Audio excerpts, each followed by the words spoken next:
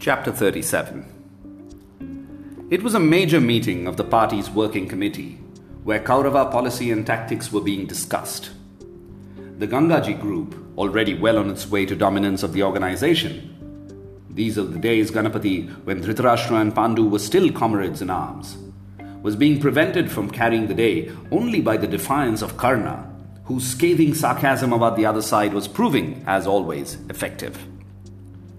"This party is not going to overthrow the British by leading rabble through the streets," he was saying.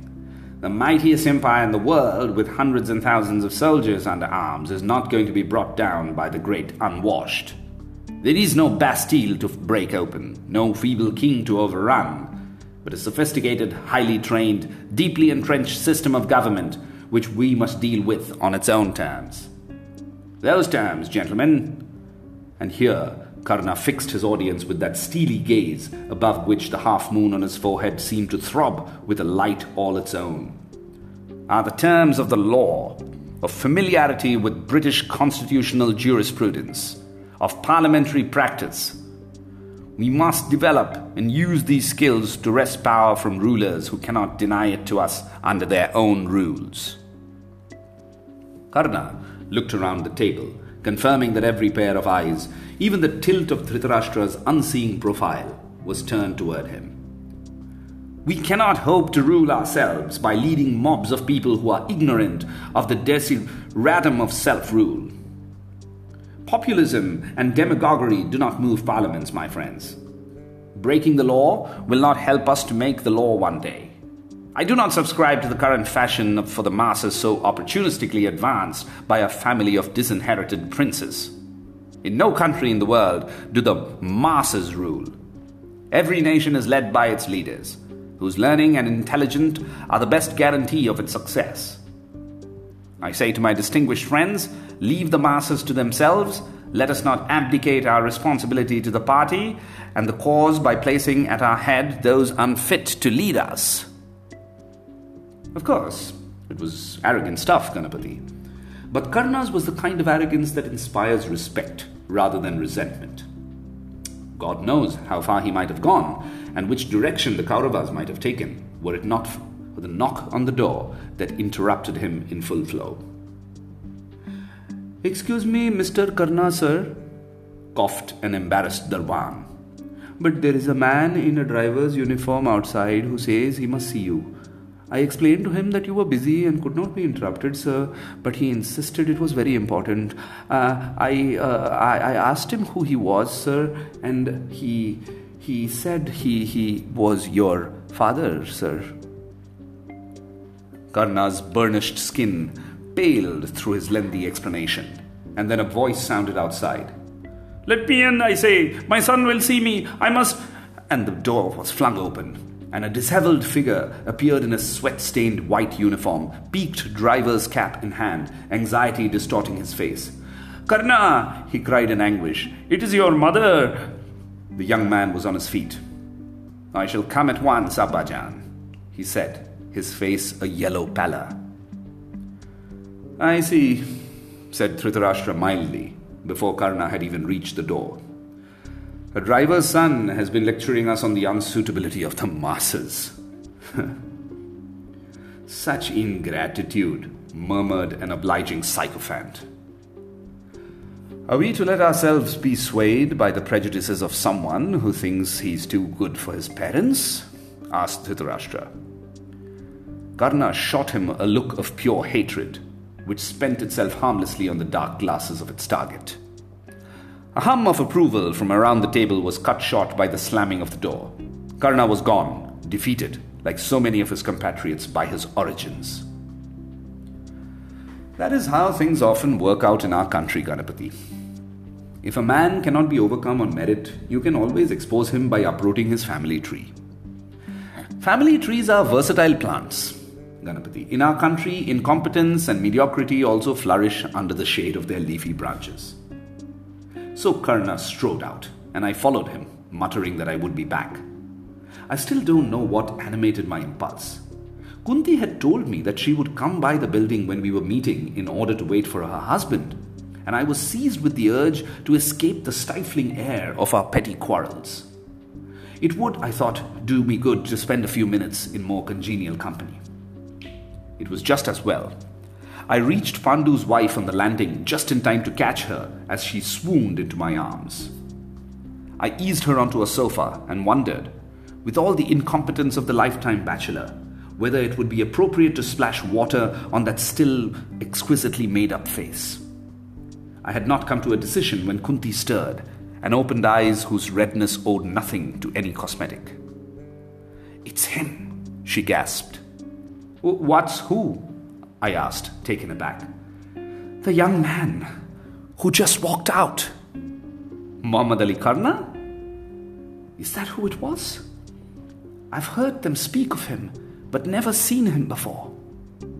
She began to sit down, the color slowly pulsing back to her cheeks.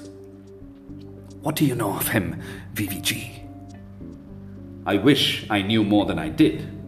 After all, information was my speciality. With my sources, I knew everything about everybody. But Karna had proved an exception. Nobody knows very much about him, Kunti. He's a very successful Bombay lawyer, London-trained, little arrogant. And today we have just learned that he's the son of a driver. There was a little intake of breath. "A driver?" "You know, a chauffeur. Karna left with him. His mother is apparently very ill." Kunti straightened herself on the sofa and pushed a strand of elegantly graying hair absently back from her eyes. "His mother," she said faintly, "is feeling much better now, thank you." It was my turn to swallow air. Her words woke me like the first shafts of sunlight through half-open eyes. Of course, the mystery of Karna's origin was resolved at last. The error of Kunti's adolescence, the result of the plausible temptations of a passing foreigner, the offspring of a travelling man of the world who had travelled out of his mother's world in a small reed basket, had not perished. He had survived after all. He had been found, and he had grown to become Muhammad Ali Karna. "Kunti," I breathed. "Oh, VVG, he's alive," she said, her eyes glistening. "I'm so happy." I tend to become the stern sage at the wrong moments. "You must never acknowledge him, Kunti," I cautioned her. "Do you think I don't realize that?" The retort was sharp, but I shall never forget the pathos in her voice. "Oh, VVG, won't you find out more about him for me? Who is this driver? What exactly happened?" "Of course," I reassured her. With that basic clue, I knew that I, Ved Vyas, savant of another people's secrets, would have no difficulty. Indeed, a few discreet inquiries confirmed that Kunti's instinctive faith in her first, lost son's survival had been entirely justified. The basket had floated gently down the river and become enmeshed in some undergrowth on the right bank. As fate would have it, for such things, as you well know, Ganapati, are willed from above, a childless couple was picnicking on the riverside. The husband was a humble modern successor to the noble profession of charioteering, in other words, a chauffeur, and he had profited from his employer's absence to drive his wife to the river for a rare outing. Of such coincidences, Ganapati, is history made. The couple found the child and raised their hands heavenward in praise of Allah, for they were Muslims. And thus it was that the child they adopted, the natural son of Kunti, acquired the basic qualification for membership of the party that he would so distinctively lead one day, the Muslim group. The other elements of his curriculum vitae then fell implausibly into place.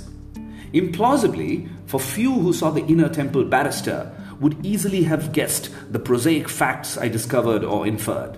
A slum boyhood, scholarships to secondary schools and college, a wealthy patron, his father's employer, the opulent Indradeva to finance a stay in London. Karna was not born to affluence as everyone thought, yet in a curious way, Ganapati, he was. But the more I probed, the more the story of Muhammad Ali Karna dissolved again into myth and speculation. Even when the incident of the chauffeur's arrival at the Kaurava party meeting became widely known, and the gossips and rumor-mongers circulated fanciful and malicious versions of it to all who would listen, the golden youth remained untarnished. Instead, through the identity of those he called his parents could not be concealed, there were odd stories circulating about his extraordinary qualities, almost as if to make up for the apparent ordinariness of his ancestry. These stories stressed not just his brilliance, but the determination and self-control which would one day win him a country. A typical tale, quite probably apocryphal, Ganapati, told of how he came by his unusual name. His father, devout Muslim though he was, had been reluctant, the story went, to risk the slightest harm to his golden foundling, and had left the boy uncircumcised. One day, the young Muhammad Ali, bathing in the river with his father, asked him why he was different in that crucial respect. "Because you are not really my son," the grey-haired chauffeur replied. "God allowed me to find you, but that did not give me the right to change the way He had made you." "But I am your son," the boy declared. "I do not care what I was before you found me. My past abandoned me. I will be like you." Whereupon he seized a knife and circumcised himself. Hearing of the boy's deed, the chauffeur's master, Indradeva, expressed his admiration of the lad. "You shall be known in the glorious tradition of our national epic as Karna," he announced, "the hacker-off." And thus it was that Muhammad Ali, adopted son of a rich man's driver, became Muhammad Ali Karna, destined to be the star of the inner temple and defender of the mosque. You don't seem particularly convinced, Ganapati. Well, neither was I. It is only a story. But you learn something about a man from the kind of stories people make up about him.